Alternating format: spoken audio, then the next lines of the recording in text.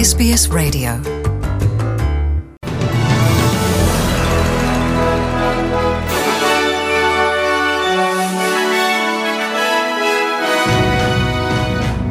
In this bulletin, the Aboriginal flag to fly on all Inner West Council buildings in Sydney.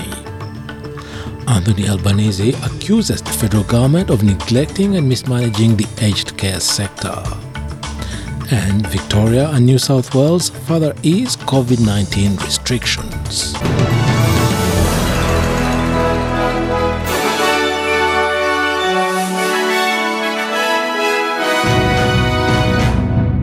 Sydney's Inner West councillors unanimously voted to change flag protocols and permanently install the Aboriginal flag alongside the national flag on all buildings alongside the national flag. The move, labelled progressive, will see the Aboriginal flag fly on all council buildings in Sydney's Inner West. The decision was influenced by Gamilaroi woman Cherry Toka, who has advocated for 5 years for the Aboriginal flag to fly permanently on Sydney Harbour Bridge. In February, Ms. Toka saw her dream become a reality with the New South Wales government committing to installing a flagpole for the flag to fly all year round. Northern Territory Country Liberal Party Senate candidate Jacinta Price is offering her support to Catherine Deves, saying she is being silenced in the name of wokeness. Ms. Deves is running in the New South Wales seat of Warringah and is facing pressure after making a series of social media posts about transgender people. While she's apologized repeatedly, there are calls from within the Liberal Party for her to be disendorsed. In a Facebook post, Jacinta Price wrote, "If Deves can be silenced, then imagine the plight of marginalized women in our nation. They too will be silenced in the name of wokeness, and I for one will not stand for this." Ms. Price has previously suggested keeping transgender athletes out of women's sports. The federal opposition has launched a blistering attack on the Morrison government for ignoring recommendations set forth by the Royal Commission into Aged Care. Thousands of aged care staff in Queensland, Western Australia and South Australia have voted in favour of strike action, and Labor has backed workers across the nation planning to walk off the job over low pay and understaffing. Opposition leader Anthony Albanese outlined Labor's 5-point plan to overhaul the system, saying that Australia's aged care sector is in crisis. Aged care workers are despairing. This is tough work. It's physically demanding. They have faced with circumstances whereby they're in an aged care home and they have 3 buzzers going at once. Which person do they go and lift up? They have people who are living in their own soil, unable to be changed for days. There is a crisis in this country, and that's what this election is about. Scott Morrison has hit back at criticism from the opposition that his government has bungled foreign relations in the Pacific after the Solomon Islands signed a security agreement with China. Labor has described the Sino-Solomons Pact as the worst Australian foreign policy failure in the Pacific since World War II. But the Prime Minister says the agreement shows the Pacific is under incredible pressure from China. The risk of China seeking to interfere within our region I have known about and have been taking strong action about. I was the one who stood up and called out China on the pandemic. I was the one who called out their interference. I was the one who did all of this, and I was the one criticised for it, including by the Labor Party. So I'm pleased the Labor Party are catching up on this issue. Victoria will relax quarantine rules for close contacts of COVID-19 as the state announces an easing on a raft of restrictions. From 11:59 p.m. this coming Friday, close contacts will not have to spend 7 days in isolation, but must take 5 rapid antigen tests over that period and wear masks indoors. It comes as vaccinated international travellers no longer need to test on arrival, and mask requirements are eased for primary schools and early learning centres. Check-in requirements and proof of vaccination in venues will also be scrapped. Health Minister Martin Foley reminds Victorians to remain vigilant. We know that there will be a long plateauing and tail to this BA2 Omicron subvariant wave, but what we know is that we've passed the peak and that we are able to look to this group of sensible measures being able to take us into a still challenging winter. Meanwhile, New South Wales has introduced a similar easing of restrictions, including the removal of isolation for close contacts and the ending of hotel quarantine. New South Wales Premier Dominic Perrottet has denied he is the source of a leaked text message that was exchanged between himself and Scott Morrison. The exchange between the Prime Minister and Mr. Perrottet reveals that the Premier has backed Mr. Morrison's position on transgender participation in sport and his refusal to disendorse the Liberal candidate for Warringah, Catherine Daves, over her controversial remarks about the issue. The position puts Mr. Perrottet at odds with his treasurer, Matt Keane, who has called for Ms. Daves to be disendorsed.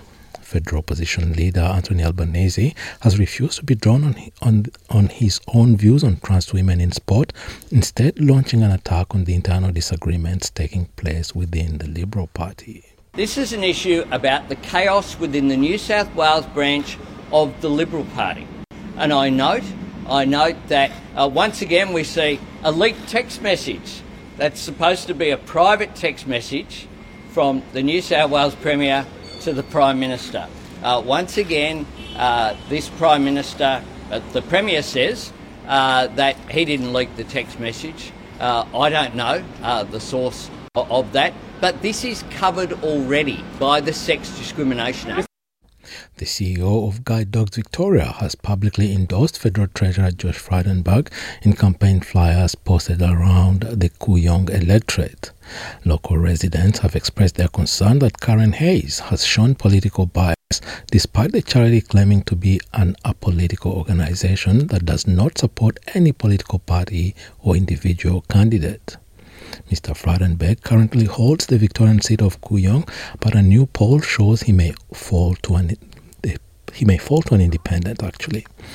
The U-Commons poll of 847 residents conducted on April 12th found independent candidate Monique Ryan held a 59 to 41% two-party preferred lead over Mr. Frydenberg.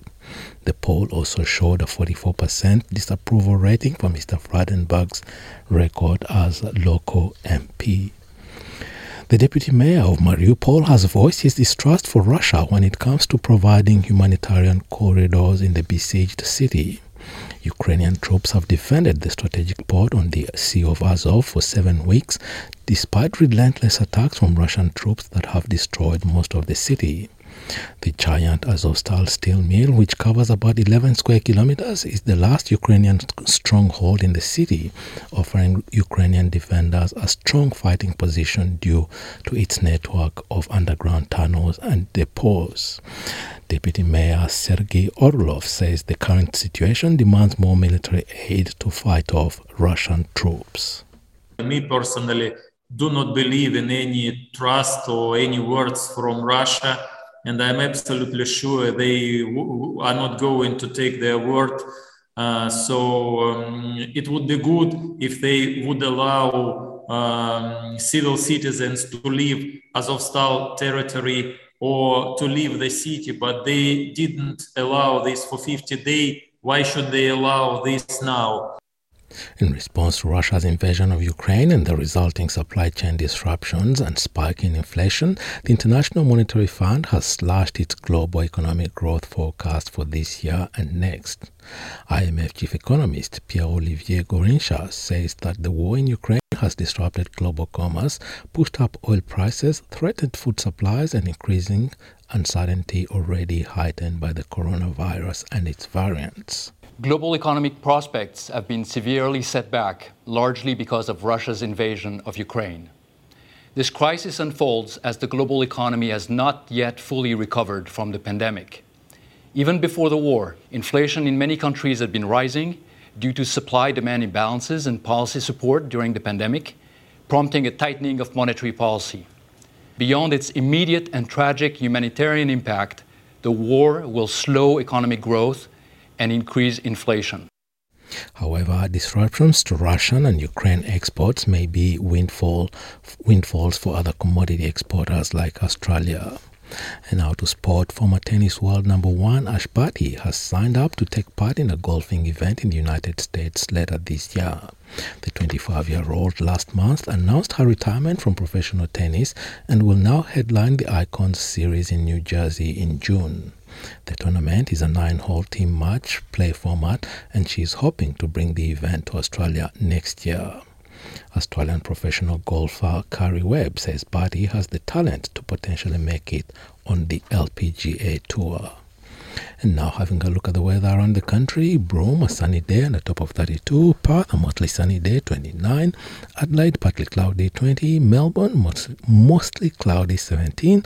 Hobart, shower or 2, 14. Albury-Wodonga, mostly sunny day, 17. Canberra, partly cloudy, 19. Wollongong, a shower or 2, 20. Sydney, showers, 22.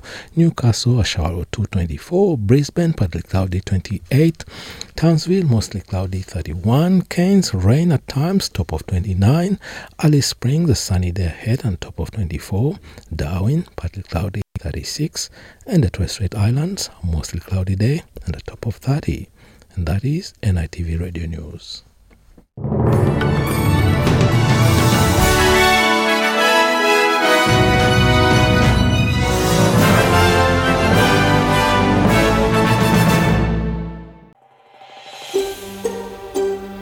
Want to hear more stories like this?